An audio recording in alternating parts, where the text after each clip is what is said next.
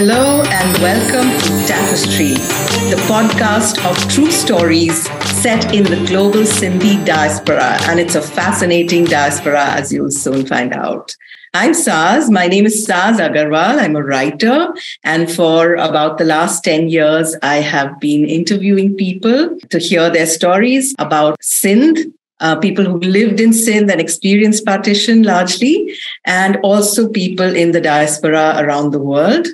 And for all these years, I've been listening, I've been reading, I've been thinking, I've been speaking, I've been writing. I love this subject and hope you will enjoy the stories as well. And hello, I'm Tarun Sakrani.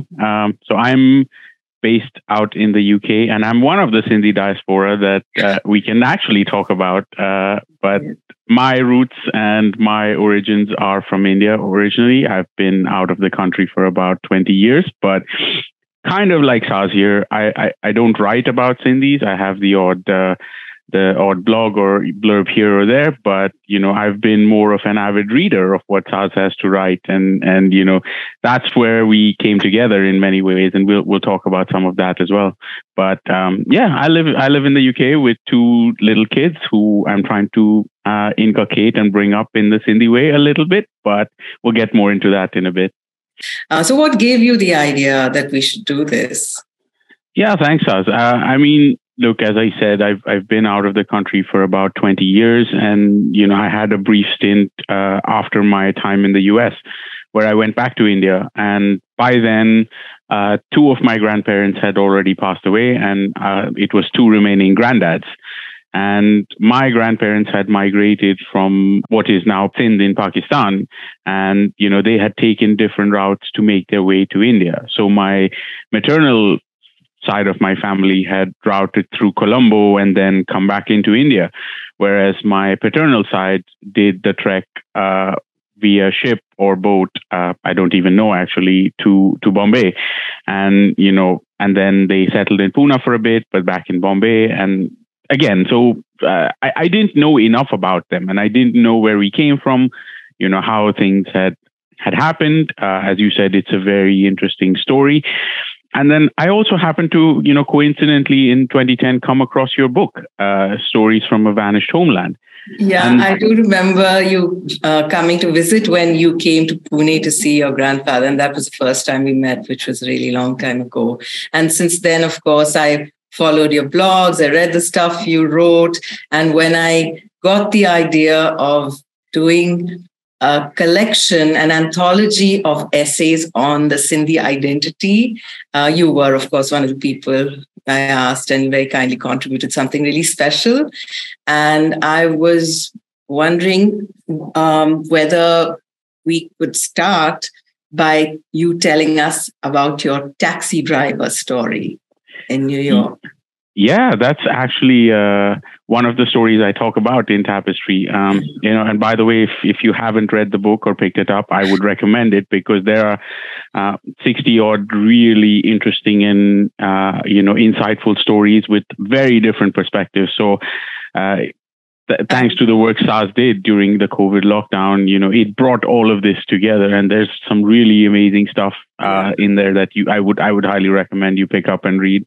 Yeah, anyone who's listening to this podcast, you're going to hear the word tapestry quite a lot, because there's a lot in that book, and we'll be telling you stuff about the things that we learned from it, and about some of the very lovely essays, including Tarun's, of course. Yep, thank you. And so back in the US, I used to work in banking, and there were many late nights going home, 2 a.m., 3 a.m., and I'd take a cab back home. On one of my cab rides back, it's late, you're probably like half asleep, trying to just get back to bed and, plan for the next day. And I hear in the front, in my cab driver say something like, "Kya aayo?" And it's like, at 2 a.m., am I imagining things? Am I dreaming? Am I hearing the right words? And he repeats, he's like, "Kya aayo?" And I was like, and I respond back in Sindhi, because that is also my natural instinct, right? Like, "Ma theek aaya, thank you." And I heard him pause for a second. So for those of you that don't know, "Kya aayo" means "how are you?" And the response I gave was, I'm fine, thank you. How are you? And I think he was as shocked as I was. Like, who is this guy talking to me at 2 a.m. in Sindhi? And so he cut his phone call, and in Sindhi, he told the other person at the other end, I'll call you back, and, just give me a few minutes. And he's like, did you just respond to me in Sindhi? I said, yeah, did you? Were you asking me? He's like, no, I was on the phone. And we got talking, and, he talked about, he was a Sindhi from currently Pakistan, and he was talking back to his family in Pakistan at the moment. And so we got into the history and stuff. And, I told him how my grandparents were from Sindhi, and I spoke Sindhi at home. And he's like, that's amazing. I've rarely ever encountered Sindhis, and it's amazing to see that you kept the language alive and are proud of it. And he went on. He was so warm and effusive, and it was like, when I go back to Pakistan, I'm going to invite you. You must come. You must bring your family to visit. So it was all of that, and it was at that instant that I started realizing, I know nothing about my family. I don't know where they've come from. And again, as I said, coincidentally, that was the time your book came into my hands, and I started reading about it. So I was like, when I go back to India, I'm going to set up a meeting with Saz to try and get more out of her and see what she's, found. And then I'm also going to dig in with my grandparents, at least my two granddads, and get their stories, because there's nothing there. So I don't know what to tell my future generations if they ever ask.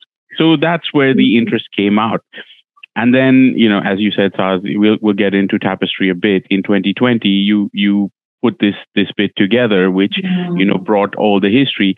But there were some very interesting and insightful stories. And I think in all your research, I'm sure you must have come across some very interesting, stories and people you've seen or heard about.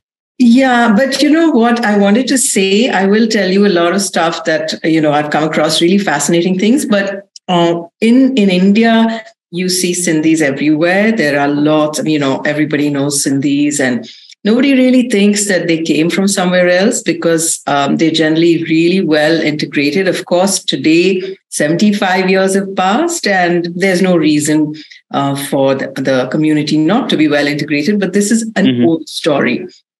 And the thing is that after partition, they were displaced, they were homeless, but they began to adapt really fast. And the main story that we see here in India is the story of that adapting to the displacement and the various things that go with that.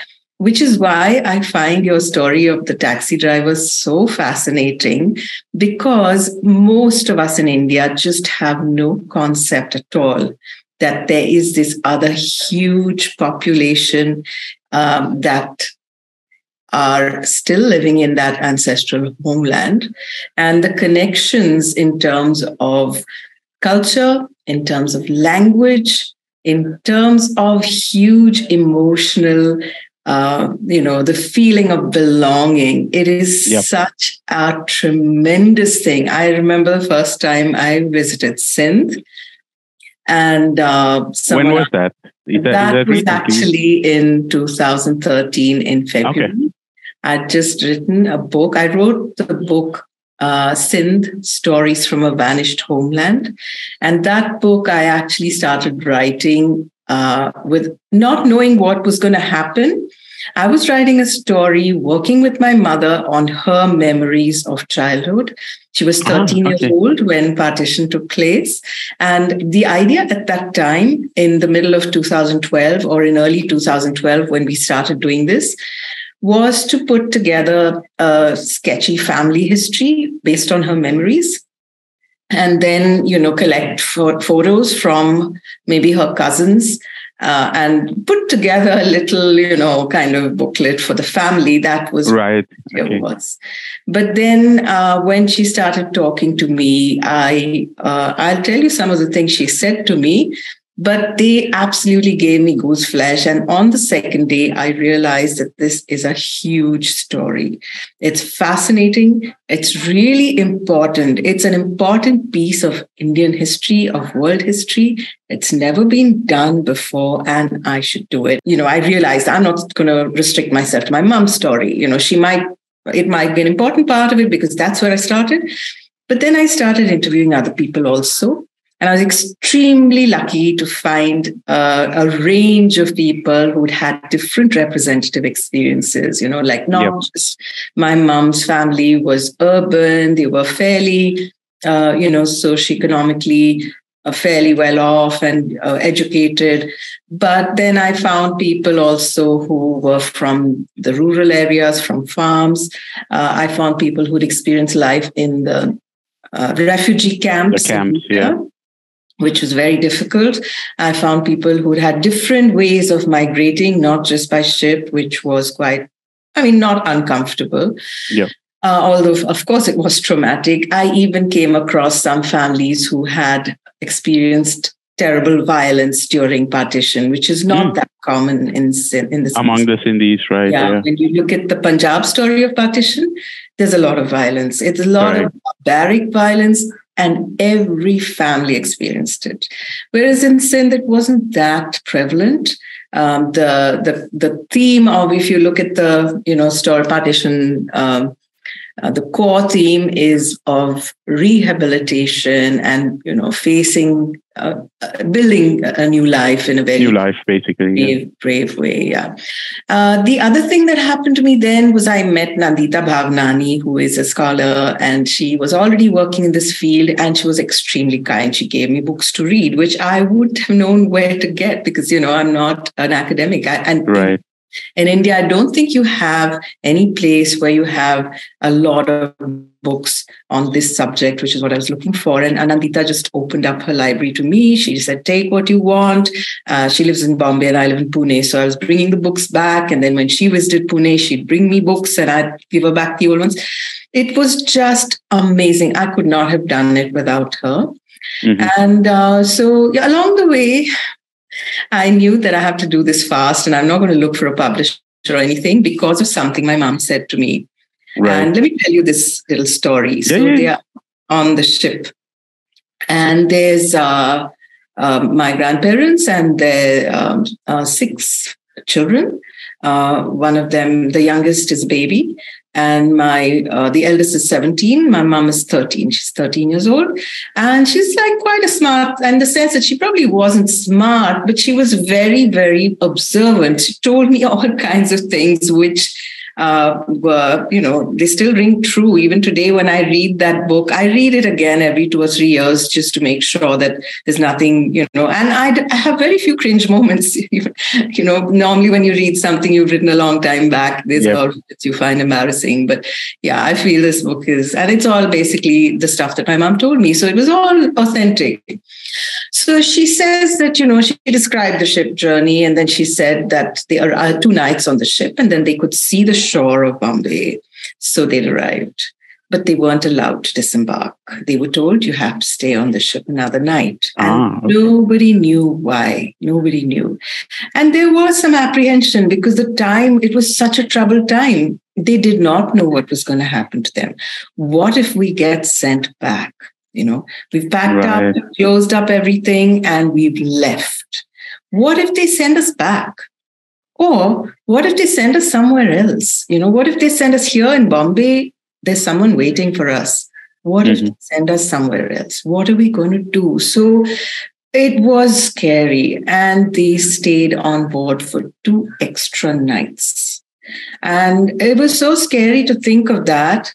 And then she says to me, then the boat docked, and it was the 14th of November. So were they waiting for Children's Day? Yeah, I think Children's Day came later. This was, 14th of November, 1947.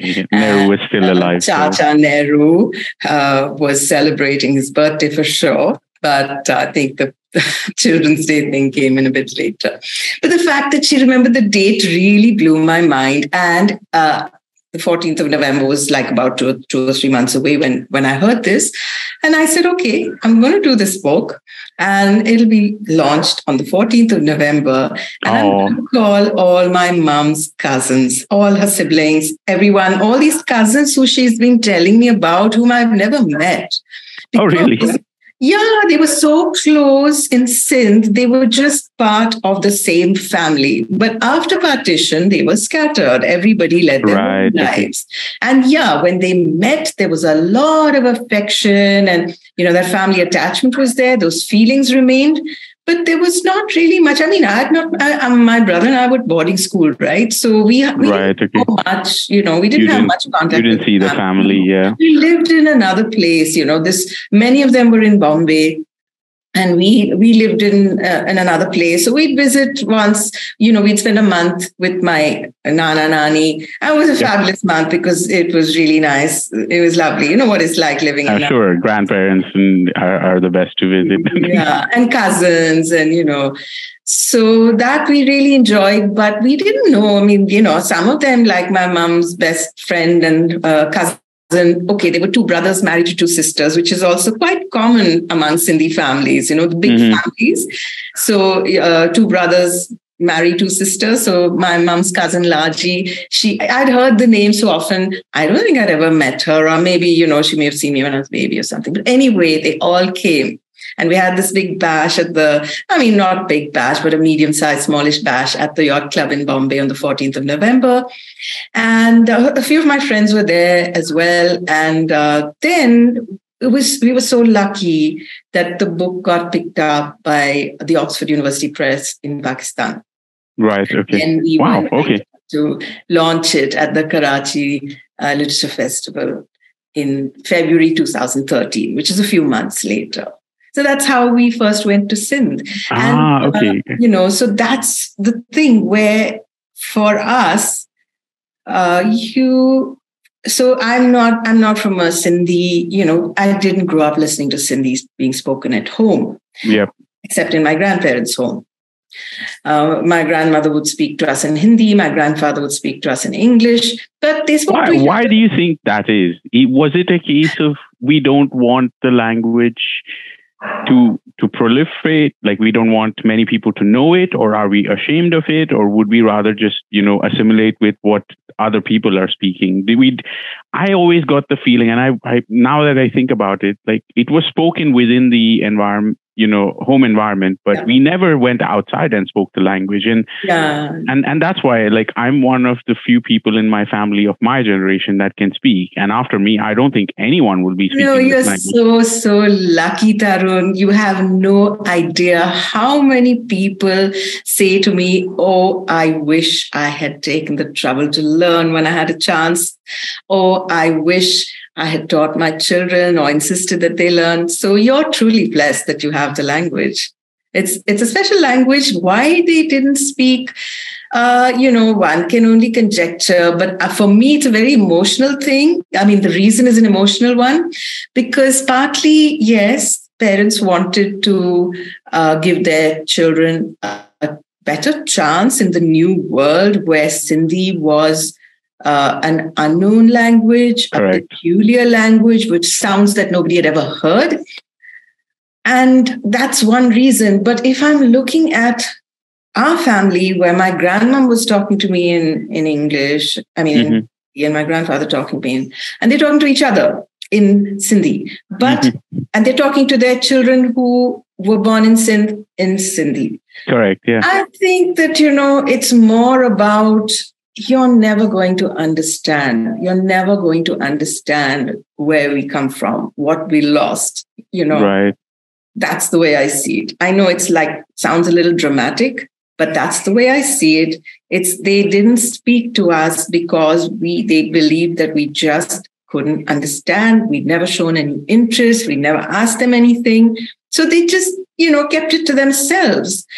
And was it also a case of not wanting to relive everything they've been through? Was possibly, it too painful to bring all of that up? Or what they'd lost, putting the loss and the trauma aside, that could be it as well. Most Sindhis, and education is highly valued, and they've given so much importance. And I'm sure we'll get to that in one of our future. We'll have a lot episodes. To say about Sindhis and education. But it always amazed me that they never gave their own language that much importance, which now in hindsight, is maybe that was too short-sighted on their part, because we're sort of seeing the death of this language in a way. I don't think they were using any vision or strategy. They were just responding in a natural way, and every family did it. I mean, there were very few families who didn't do it. I think a bunch of the families that didn't do it were those who were already living in other countries. They already had a base in other countries. Right. Okay. And they had the language with them there, because that's when they were still connected to Sindh. They had their trade outposts in ports around the world. Correct. And it was another topic we'll cover, I'm sure. Before partition. And we're going to definitely cover this in at least one or maybe two podcasts. It's something everybody knew about in Sindh, in Hyderabad, because there was money coming in from all around the world. Correct. But it was only documented as late as 1999, 2000, and that by a French researcher, Claude Markowitz. So it did finally get documented, but it was done by Claude Markowitz. And that's when this fascinating global diaspora in the ports around the world just, got its tiny little moment of glory.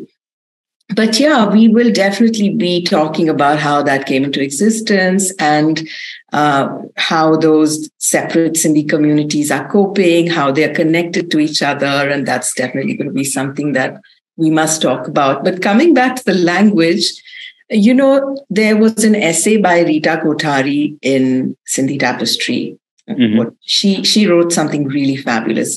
But one of the things that I wanted to say she talked about was in a New York drawing room where she heard the language spoken by Sindhis from Sindh, and the feeling that it gave her that she was at home. And that's what made me realize, and it's something that was this huge epiphany, that Sindhi is a language that for us, you never hear it spoken on the streets. Yeah, correct. You only hear it spoken in the homes of family. Yes. And therefore, when you hear it spoken, you feel like you're in a familiar place. There is a sense of comfort. That cab ride home was it's probably the most comfortable cab ride I've ever taken, even though the cab was probably a mess. Yeah. And so that's what, you were asking about the first time I visited Sindh, and that's what happened. You arrive and at the immigration, there are people talking in Sindhi, and then, people greet you and there's so much warmth and affection. It changed my life, actually. It just made me realize, a little bit about who I am. And I was interviewed by somebody when he asked me what it felt like. And I said to him, it's like looking into the mirror for the first time. That's how I felt. I mean, it did feel like that. When you see something imagine. Familiar and something, you just get that feeling that, I know you. Yeah. It's amazing, right? Because what I've always, yes, the language is the comforting part, but they've also brought other traditions and things with them that, at least our grandparents tried to carry forward. The kind of food we cooked at home, the little bits of key phrases and the mannerisms that they probably had back home there that they tried to implement here. So there was all of that. And then I wrote about this a little bit, the lifestyle, right? Like live life king size, the famous Johnny Walker. Because I always remember, my grandparents hosting big parties, welcoming their extended families, and, beyond the extended families, we didn't have a big flat by any means, but in that flat, there at times would be 50 people, and you didn't even know who they were. But I always remember my granddad saying, we came from nothing. We had nothing. Today we have everything. I'd love to share it with as many people as I can. And I'll just tell you another anecdote that I had in London. Of all the places, on my dentist chair, I think, again, I wrote about this in Tapestry as well, but on the dentist chair, the dentist, she's Eastern European. I think she was from Romania or Bulgaria or something. And she tells me, she's like, your name is very interesting. Are you Sindhi by any means? And I said, yes, I actually am. I'm surprised you know. She said, yeah, the A and I last bit. So my last name is Sakrani. So she's like, I got that. And, it's interesting to see that you're here in London. And I know so many Sindhis here. I'm not surprised you know Sindhis in London because it's almost full of them. And she's like, oh, but I know them. Why? Because they throw the best parties ever and they have the most whiskey ever. And, you know, they really know how to live their life. And I think that's the part that, you know, resonated with me, that, okay, the language and the culture, but also just this mannerism of just living life to the fullest was prevalent. And so many people have benefited and know about it. Yeah, that's so cool. That's really a very positive representation of the community, you know. And I think it also showed that they were able to assimilate. And, you know, as you said, the diaspora had been around for a long time and they were able to assimilate and, you know, mingle and sort of befriend all these other communities and welcome them into their homes way before, you know, it was common to travel or live in different parts of the world. I think I read an article. I was going to say, I think because partly Sindh has been the crossroads of trade with a lot of people from different parts of the world passing through. So that exposure to global communities was there since historic times. Yeah. But yeah, carry on, you were saying. And you know, the point you mentioned, the money coming back into Hyderabad from different parts of the world, right? Like, I think a few days ago there was an article in one of the Indian papers talking about $100 billion of remittances coming into India, the first time ever. I was like, you don't know anything about it. The Sindhis have been doing it for more than, you know, hundreds of years probably. Because I did come across the Claude's work previously, where he talked about, you know, all these traders sending money back or bringing the money back and things. So it was interesting to read that in a way history has come, you know, full circle, but the Sindhis have been doing this for ages. Yeah, really. It's sad that the Indian economy after independence didn't take more note of, you know, the Sindhi experience of global business, because that might have been better for the economy. You know, the way we grew. Yeah. I mean, speaking of like the ship ride and the economy and everything, you know, who was like the most interesting person you came across in your research and, you know, your studies, and who helped all these Sindhis come into India and settle down in many ways? I think there were few key people there. The most fascinating person I came across in my research is Bhai Pratap. And he kind of fits whatever you wanted me to talk about, somebody who did all this, and he kind of fits all that. Oddly enough, I had heard the name Bhai Pratap ever since I was quite young, because he was a friend of my grandfather's.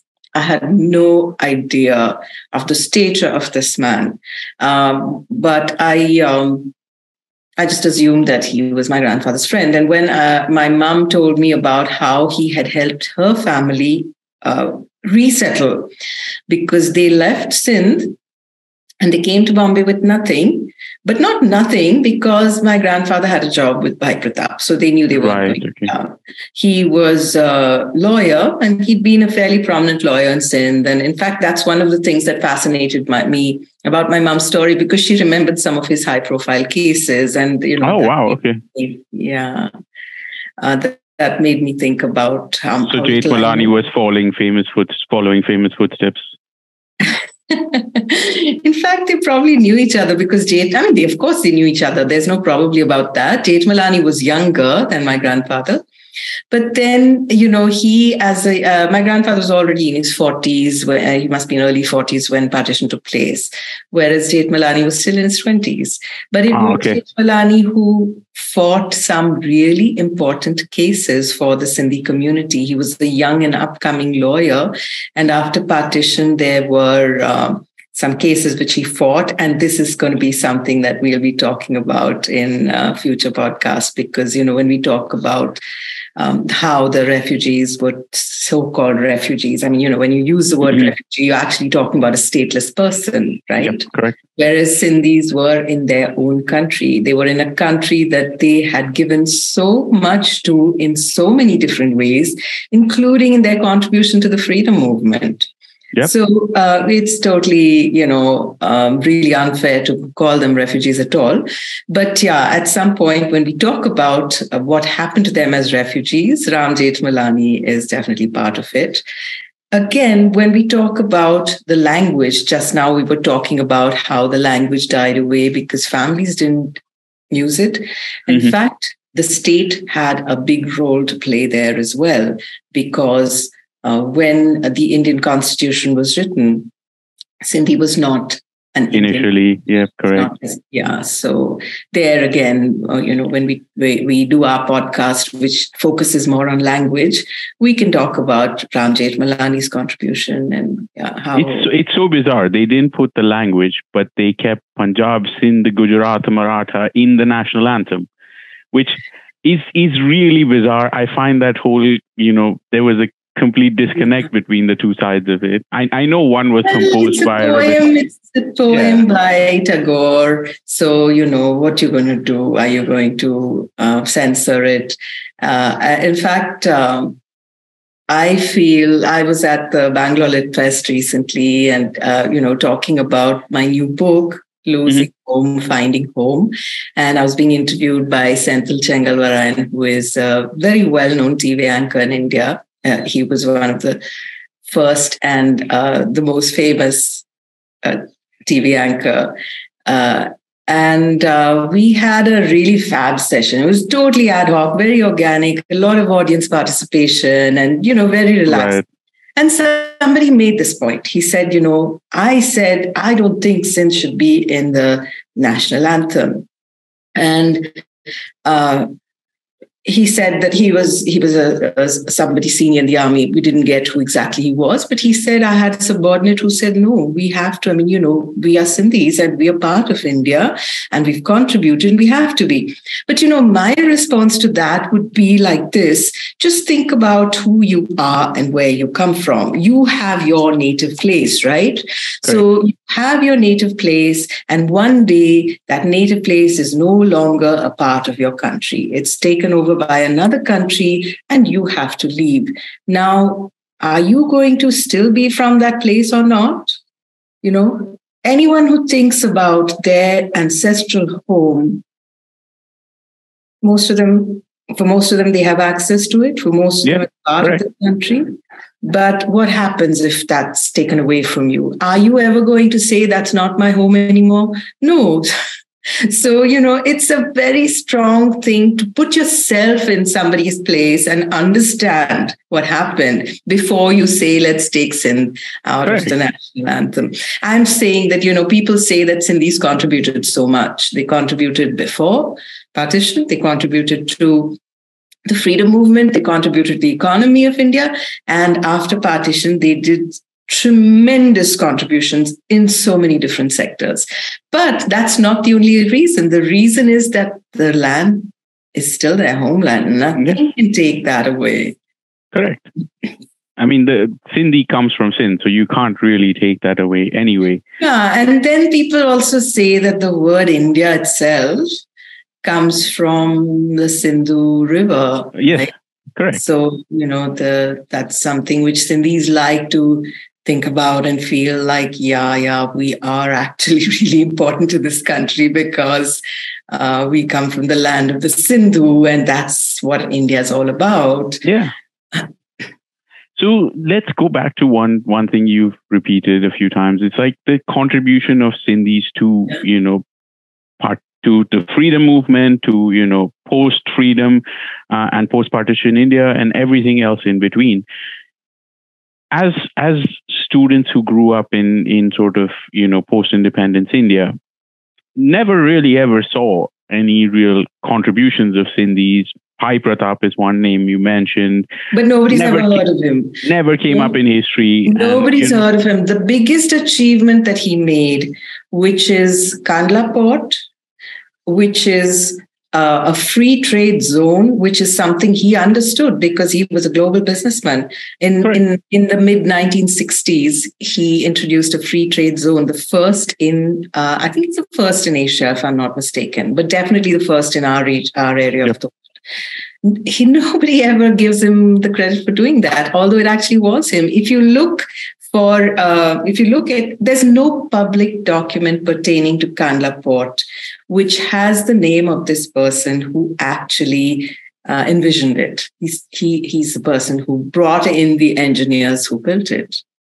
Which is incredible, right? And I think it's one of the biggest ports in the world today. So the fact that he did that, the fact that, as you said, he helped so many families, including your own family, to settle in. A lot more than that. We can talk about the city that he built. I mean, it's usually kings who built cities. He was an ordinary citizen. He built a city. So we will definitely talk more about that.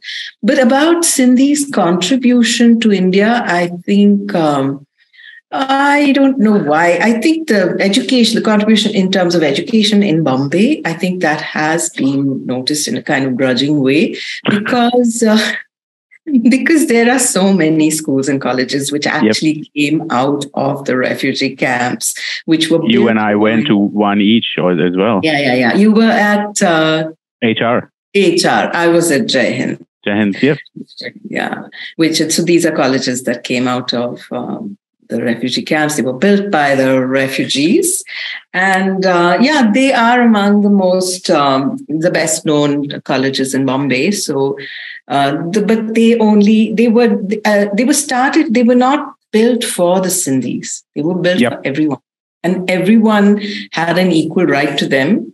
It took many years. At some point, the Sindhis said, hey, listen, we, probably about 40 or 50 years after the colleges had been built, there were Sindhis who said, hey, we built these. Why don't we get any benefit? The other institutions give benefits to the founders.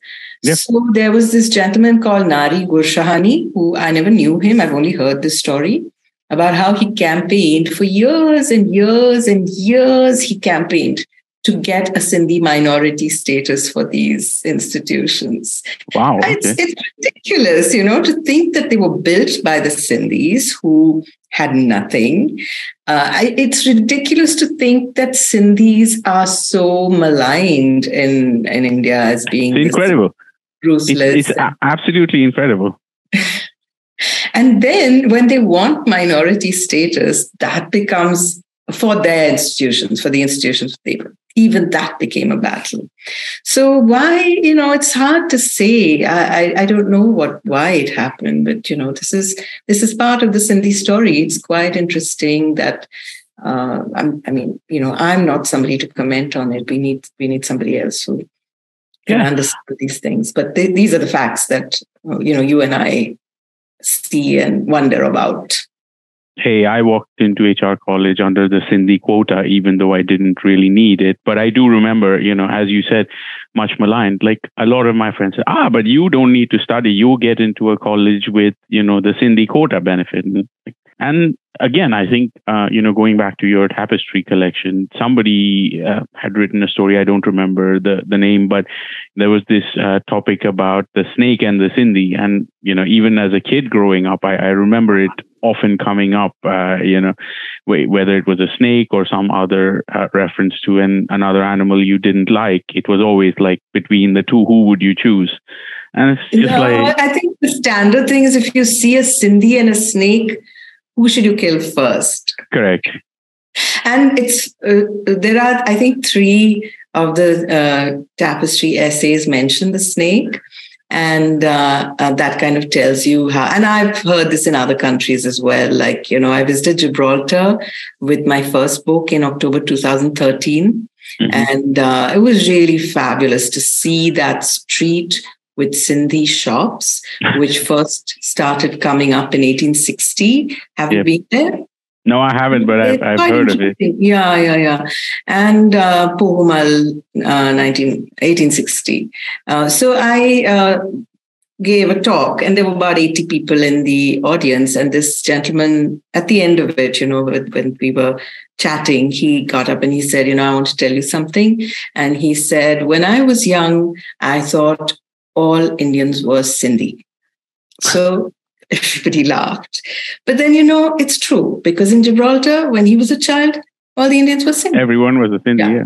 So then Gibraltar's a British territory. So then he says, well, then I went to uni in London, and there I met Indians from other places. I met Indians from Maharashtra, I met Indians from Gujarat, from Delhi.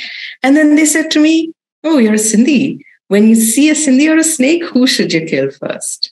And when he said that, everybody burst out laughing again.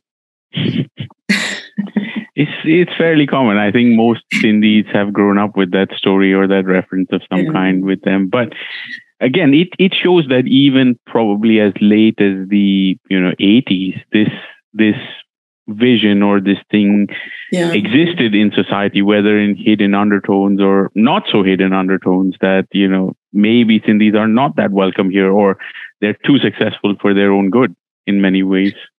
Well, it's so hard to understand the basis of the prejudice, because when you start thinking about it, every stereotype, every caricature is based in some kind of reality, right? So, this impression comes from people who are, the kind of people who you want to stay away from. But to say that everybody's like that is completely not true. And it's so far from being true, because there's a huge majority which are actually different.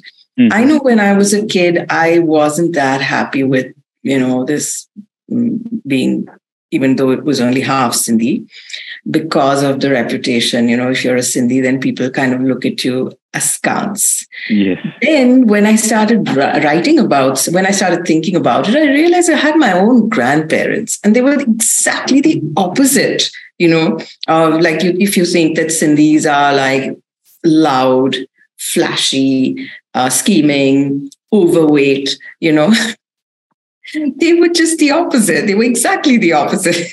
All these 4 points, there may be more. So, but that didn't convince me, right? I knew them. I knew they were Sindhi. But I still thought that, everybody thinks Sindhis are like this, so Sindhi must be like that. I don't know how these impressions are formed. And I have to tell you another thing. I met Father Rudy Heredia, who's a professor at St. Xavier's College, after I wrote my first book, and he'd read it. So, I wanted to ask him a few things, and we were just chatting, and I said to him, Sindhi and the snake. And he was like, yeah, when I was a kid, it used to be, if you see a Brahmin or a snake, who should you kill? Anyway, but it's all right. I think Sindhis have grown up and they've become a resilient bunch thanks to everything they've seen.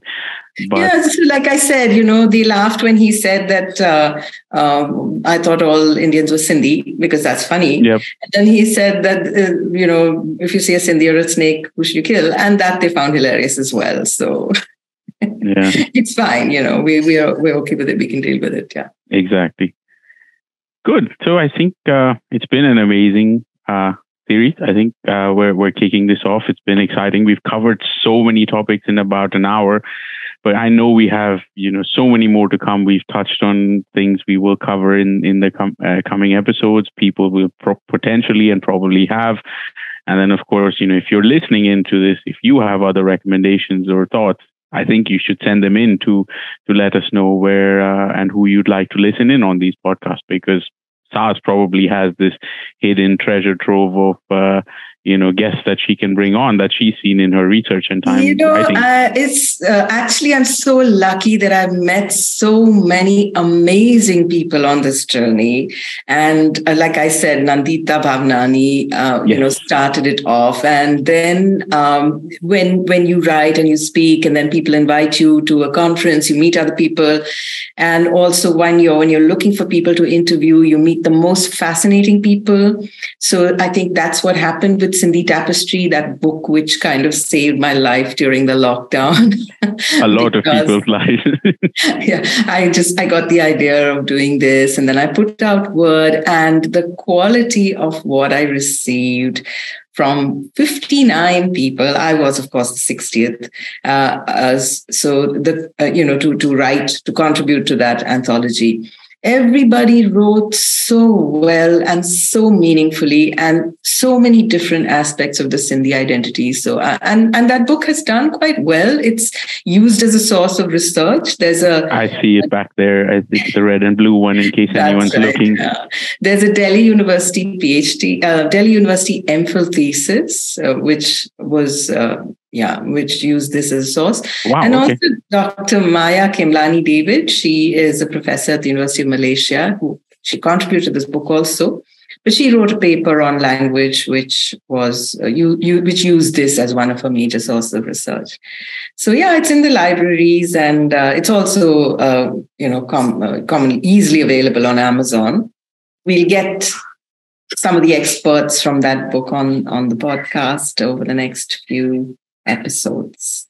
We'll probably be dropping an episode every week for you to listen to it.